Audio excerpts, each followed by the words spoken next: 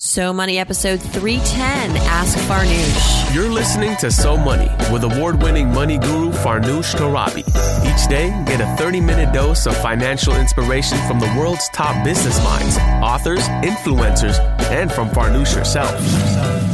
Looking for ways to save on gas or double your double coupons? Sorry, you're in the wrong place. Seeking profound ways to live a richer, happier life. Welcome to So Money. Creating opportunities by starting your own business is one of the most empowering things you can do for yourself. However, it can also be overwhelming at times. The secret to getting more done isn't about finding more time, but rather finding the right tools. Our friends at FreshBooks couldn't agree more. FreshBooks has created an amazingly simple invoicing tool designed for small business owners who need to focus on their work, not their paperwork. Oh, and invoicing is only the start. FreshBooks lets you know instantly when your client has viewed your invoice and even imports your expenses directly from your business checking account. Get ready to say goodbye to searching for receipts when it comes to tax time. If you do have questions, just contact the award-winning FreshBooks support team and get help from real live humans. No phone tree, no let me escalate that, just helpful service at the drop of a hat. To try FreshBooks for free for 30 days, just go to freshbooks.com/SoMoney and enter So Money in the How Did You Hear About Us section. Welcome back to So Money, everyone. I'm your host, Farnoosh Torabi. It's Friday, so what does that mean? It's time for Ask Farnoosh. And as we know, it is the busiest shopping period of the year. Tim and I are still attacking our gift list, and we're doing a lot of our shopping online, some in stores. We want to support the Brooklyn small businesses, but we're going to be spending a lot this year because families are getting bigger, and it's, I like the holidays. It's a good time to be generous and fun to get gifts, but also a busy time for fraud attacks. This is something that I know because I cover this industry and this area closely. But for a lot of consumers, we might take for granted just how protected and safe we are. So what can you do to protect yourself as you're swiping and as you're shopping online this holiday season? For some of you who come to this podcast consistently, maybe you remember I had my wallet stolen over the summer. And this thief quickly rang up several hundreds of dollars worth of merchandise within the hour. And I only discovered this because, I went to go pull out my wallet and it wasn't there. And I came home and frantically checked my credit card statements, and lo and behold, there had already been some purchases. Now, I was like anybody else, fearful of my identity, and I filed a police report. I notified the credit bureaus so they could monitor my credit for a period of time. Knock on wood, nothing crazy since then, but it is unnerving. And so I personally know just how vulnerable you can feel when your identity is potentially stolen, or at least your wallet is not with you. So that brings us to the importance of today's special edition of Ask Farnoosh. There was a point to that story. Today we're dedicating Ask Farnoosh to credit protection, identity protection. As you know, I've been working with a team at Chase Slate to bring credit awareness and financial literacy to audiences all over the country, large and small. Card fraud is an important and timely topic right now. So very excited and honored to introduce my special guest today, who's going to share with us some best practices for shopping safely and protecting ourselves from various types of card and identity theft. You have to listen to the end of this episode. Lots of important information. And of course, we do have the transcripts online. But Leslie Maloney is here with us. She is the Executive Director of Credit and Debit Card Fraud Prevention at Chase. Leslie, welcome to Ask Farnoosh. Thank you. I am thrilled to be here. Well, I should say welcome to Ask Leslie. Right. You'll be answering these questions. I'll help along the way. I've got some personal anecdotes and some background on this, but you are the eminent expert. And so let's start with what is new this holiday season. And it's not new as of yesterday, but as of October, there was a big push to get retailers and banks on the same page when it comes to the chip cards, right? And the chip machines. This is supposed to be a way to really prevent card fraud. How should we approach this new trend? I know when you go to Target, for example, they require it that you dip and you don't swipe. But some retailers don't have the technology yet. So how do you navigate this as a consumer? What's the most important thing to know? Yep, great question. So The chip card, you're right, is absolutely the most exciting thing this year. And many of us who have been in fraud for a long time have been waiting for this day. So chip cards are the real game changer for the industry when it comes to more secure spending this holiday season. By now, most people have seen or received their new chip cards, and some have had experience with them as they've traveled into Europe and Canada, who have been on the chip card program for a long time. You're absolutely right. Use the chip whenever possible. Don't swipe if you don't have to. So let me quickly tell you what the chip is. It's an embedded chip into the front of the card, and generally the cards are going to look very much the same. They're going to have the strip on the back. They're going to still have the 3-digit code that we're all used to giving when we shop online. But now there's the chip in the front of the card. And what that does is it's a unique single-use code to validate every separate transaction. So it changes every time you use it. And this process makes the chip much more difficult to steal and therefore much more difficult to counterfeit for the fraudsters. So that's really the unique and great part of the chip technology. Right. And you're right. Not all retailers have the chip terminals up and running yet. But again, ask if you can use your chip card at those terminals. When you use your card at the register, it's a little bit different than when we swiped our cards. You'll be asked to insert your card into the chip terminal, and you're going to leave it in there throughout the transaction. Don't remove it until the system tells you to take it out. And the thing about chip cards is the process will take a little bit longer, but the trade-off is a much more secure transaction. So this is a huge deal for the industry. And specifically, what type of card fraud does this help to prevent? It's not all types of card fraud, right? It's the duplicity fraud. You're absolutely right. So counterfeit fraud is really what it's going to stop. It was rather easy for the fraud guys to counterfeit the mag stripe on the back of the plastic. And so the chip technology is much, much harder to counterfeit. So for those of you who had an experience where you were get a phone call at home to say, hey, somebody's using your card in New York City and you live in Dallas, Texas, most likely there was a counterfeit card made and that's how they're spending at the same time when you have your card sitting in front of you. So that experience in that situation should be much more diminished with the chip technology becoming more and more prevalent as retailers get up and running on the new system.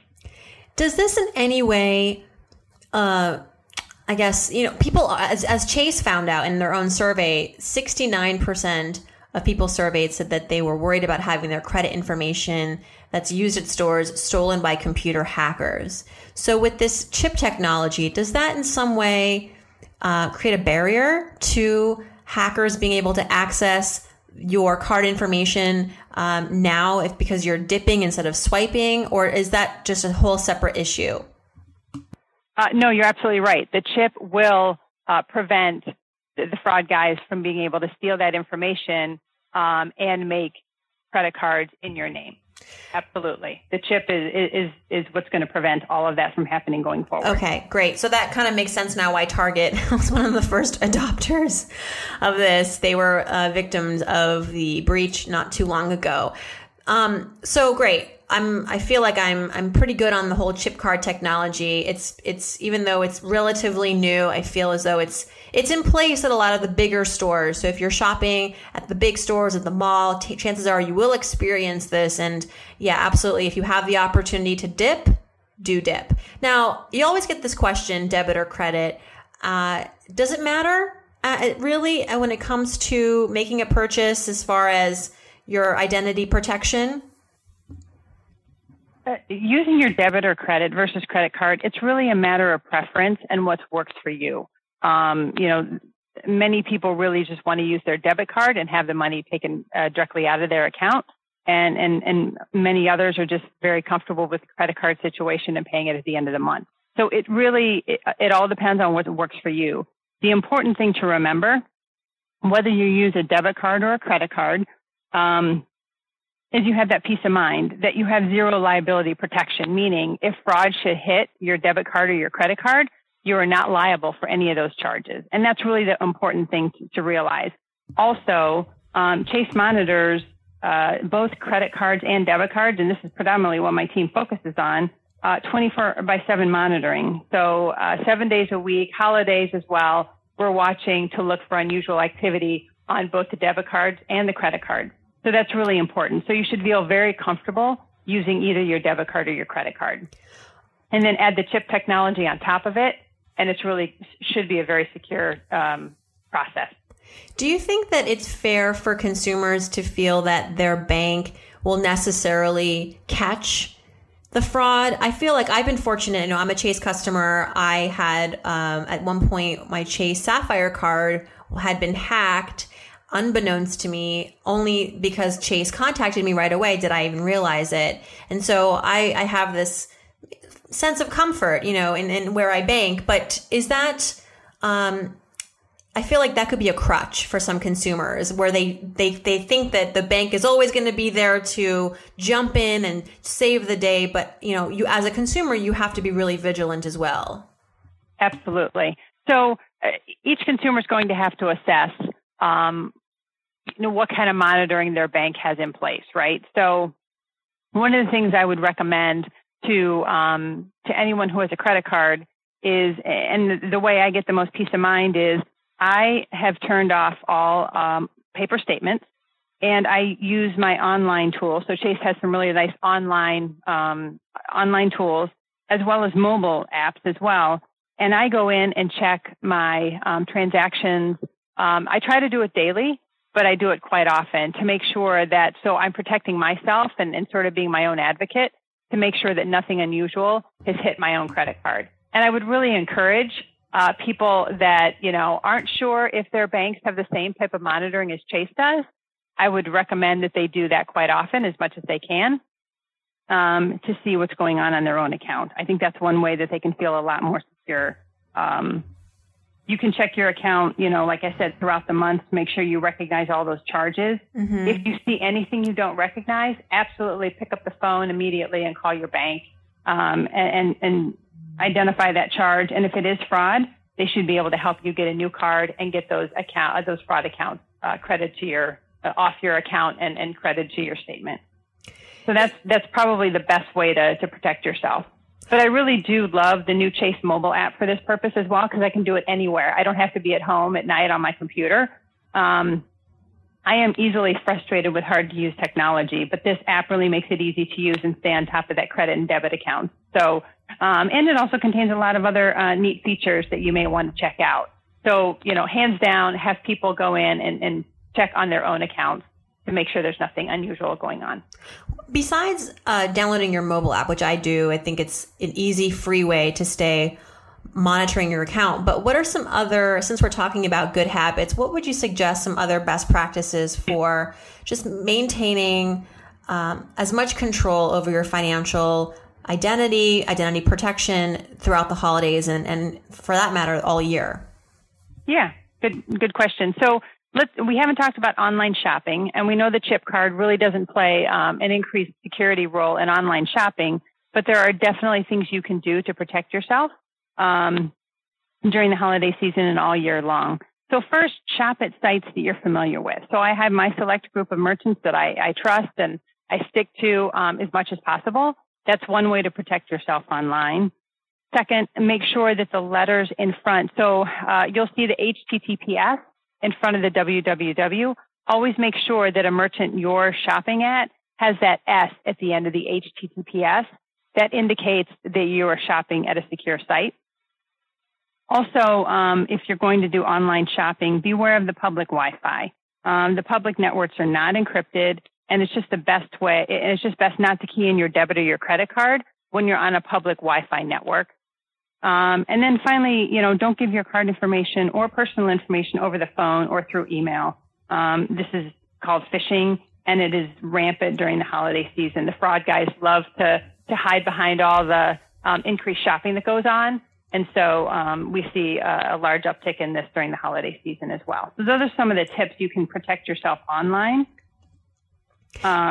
this holiday season. And I would just add that phishing is rampant on social media, texting. It used to be just email, right? Now you can get a phishing scam through Facebook, through Twitter. So just be really careful, extra careful if you're getting notified from someone that you're not familiar with, or maybe, they're pretty savvy. They'll figure out from your Facebook profile that, you donate to UNICEF every year. So they'll pretend to be UNICEF and say, we thank you for your contribution. There was a mess up in billing. Please email us or contact us with your information. To just be very careful, because they tend to pose as the real deal. They'll pretend they're the IRS. They'll pretend they're with a nonprofit to get you to make a move. So just check the URL, check the domain name of the email. I always find that is a good tell-all. Like if the domain name of the email doesn't look legit, if there's no contact information other than just an email, like there should be a phone number, there should be a legitimate address, always red flag. So thanks for bringing that up, because I think that not only is it rampant, but it's really, really happening in new and creative ways where people are spending a lot of their time. Yeah, the other thing, as you mentioned, social media, that's a great segue into, setting your password. When we set our password, always password protect your mobile device. Obviously, we all have passwords on our online systems and our other accounts, but use something that's not easily detected, because the fraud guys and the hackers do go onto social media to look for your dog's name, or look for your children's birth dates, or look for your children's names. And if you use those in your password, it's something that they can easily figure out. So really think hard about, using numbers and symbols and words that aren't easily figured out. I think that's really a good thing to get into. It's hard to remember all your passwords, though, but it is. There are some services out there that will help keep all your passwords locked up in a cloud service or somewhere accessible, so you're not making all these false attempts or wrong attempts to get into an account, and then you're locked out for 24 hours. Believe me, that's so frustrating when you're just trying to log into your favorite website and you're locked out because you forgot the password. It's happened. Happens all the time. Yep, to me, and sometimes my husband goes and changes it for whatever reason, and then we really have an issue. So Have you ever had your identity stolen or your card stolen? I'm sorry. Have you ever been a victim of identity theft or card fraud? I have very infrequently, which is there were a couple times, I can only remember two, yes, where I saw some transactions come through from Texas at a grocery store. And so, very seamless, called Chase, got my new card, got the charges reversed, and back in line. I have not been a victim of identity theft, but we do pull our credit bureaus on an annual basis to make sure that there's nothing unusual going on there as well. So let's talk about worst case scenario in the event that not only your card is stolen, but even maybe your identity is at risk as well or has been compromised. What do you do? I mean, obviously the first step is to contact your banks, but from there, what should you do in order of importance? Yep. So you're absolutely right. Contact your bank. Chase actually has a special identity theft unit where we actually help the identity theft victims put passwords on all their accounts, special passwords that if the fraud guy tried to call in and impersonate them, they wouldn't have that special password. We ask them to run a virus scan on their computer to make sure that computer is clean before we go ahead and change their user ID and their password on their online account as well. Definitely put alerts on your credit bureaus to make sure that if somebody does try to reach out to the credit bureau and get credit in your name, that freeze will be on that account, and the bank will not move forward with the credit because they can see that freeze on your credit account. You file a police report, but definitely work with your bank as they can help you work through that and really secure all of your accounts So, that second attack can't happen. Right. And I think the freeze is really important and the police report too, because let's say in my case, for example, my wallet gets stolen and yes, they rang up some charges. Did they try to open up bank accounts in my name or credit cards in my name? No, but not yet. They could later. And so at that point, you might have forgotten or you're not as concerned about your identity. But this thief has been holding on to your information, waiting to strike when you're least expecting it. And I think in those cases, for those reasons, it's really important to have a paper trail and the credit freeze. So for a while, especially if you feel like your card and your personal information's in the wrong hands, it's really important to be vigilant, not just for the next month, but perhaps even for the following year. Would you say? Absolutely. Would you agree? Yep, absolutely. And with our special identity theft unit, for a period of time, we actually will have, whenever that customer calls in or anybody calls in on that account to talk to customer service or whoever, it will route to the special identity theft group so we can make sure that we're actually dealing with our cardholder. That just puts another layer of protection on that customer, while they work through the identity theft situation. So we add that second layer of protection for them. And last question, as far as financial institutions go, how important is fraud protection right now as far as their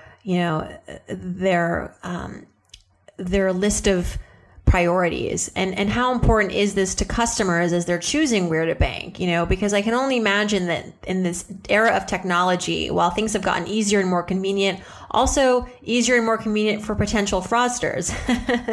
So how are banks addressing that to relieve consumers of the fact that, yes, fraud is out there, but there are some protections in place and we want to help you? How much service is there around this? Do you think that there is enough or there needs to be more education? Well, it depends on the institution and the bank on how much they want to invest in, the security and the fraud tools. Chase is obviously been very focused on the chip card. We are also invested in something called tokenization for our online and mobile payments. This is essentially creates a random string of letters, characters, numbers for a secure transaction to replace the account number.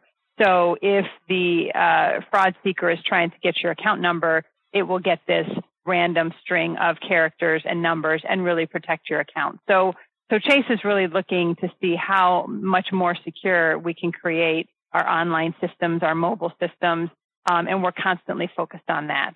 But banks absolutely should be, because, the fraud guys, get smarter and more savvy. We as banks owe it to our customers to get more savvy as well. And we need to be focused on this all of the time. I know I said that was the last question, but I have one more because I'm such a nerd, but I'm curious because you're such an insider and you have a perspective that the average person, consumer doesn't have. What should we be particularly concerned about in the new year? If there's anything that's trending as far as how fraudsters are getting our information that consumers don't really realize or aren't really aware of, something that you're seeing that maybe isn't in the public eye? Well, the first thing comes to mind is the chip card, right? That has really shut down and minimized probably our biggest issue, which was the large breaches at large merchants, right? That was a huge pain point for customers because they would have to get new cards reissued, and this will really take care of that situation for our cardholders. So I think that is the biggest thing. Scams are another one. You mentioned it when you talked about your college scholarship search, and scams. Scams are out there, right? You need to always be very careful when people are asking you to put in your, social security number or your birth date or all of your, PII information. They're not, a bank or an institution is not going to ask you to do that. Clicking on links and having viruses put into people's computers, that's still very prevalent as well. But people can protect themselves with antivirus software. So, again, I think just being aware and being vigilant about, all of these things that are happening out there. They just need to be very wary and even getting emails from somebody right? From a niece or nephew oftentimes doesn't come from that niece or nephew. Right. And so you really have to scrutinize everything you receive and open. If it just doesn't seem right, go with your gut and don't open it and delete it.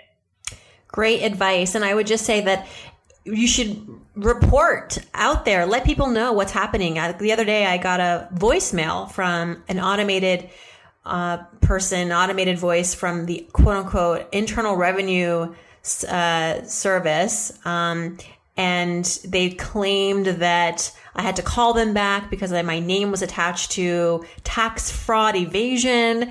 And I have to say, I got a little nervous at first because it was a 202 number, which is Washington, D.C., which is where the IRS is headquartered.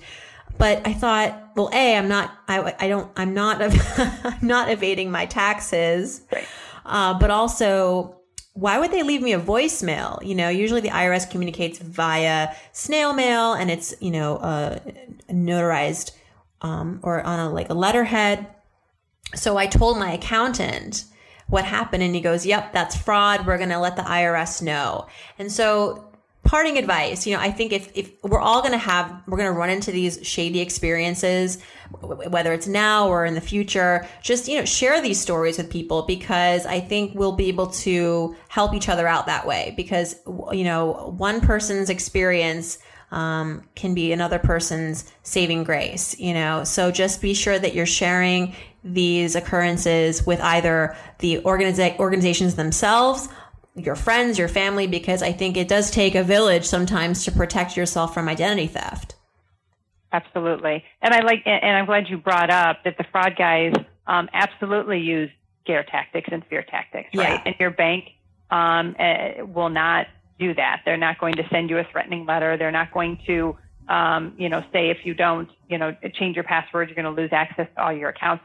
They're not going to do things like that.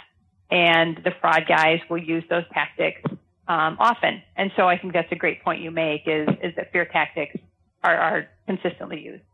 Well, I'm less afraid now after speaking with you. Thank you so much, Leslie, for joining us and giving us your insights and really this important information for all of us as we head into the heavy, busy shopping season. And of course, this is advice that we can use all year round.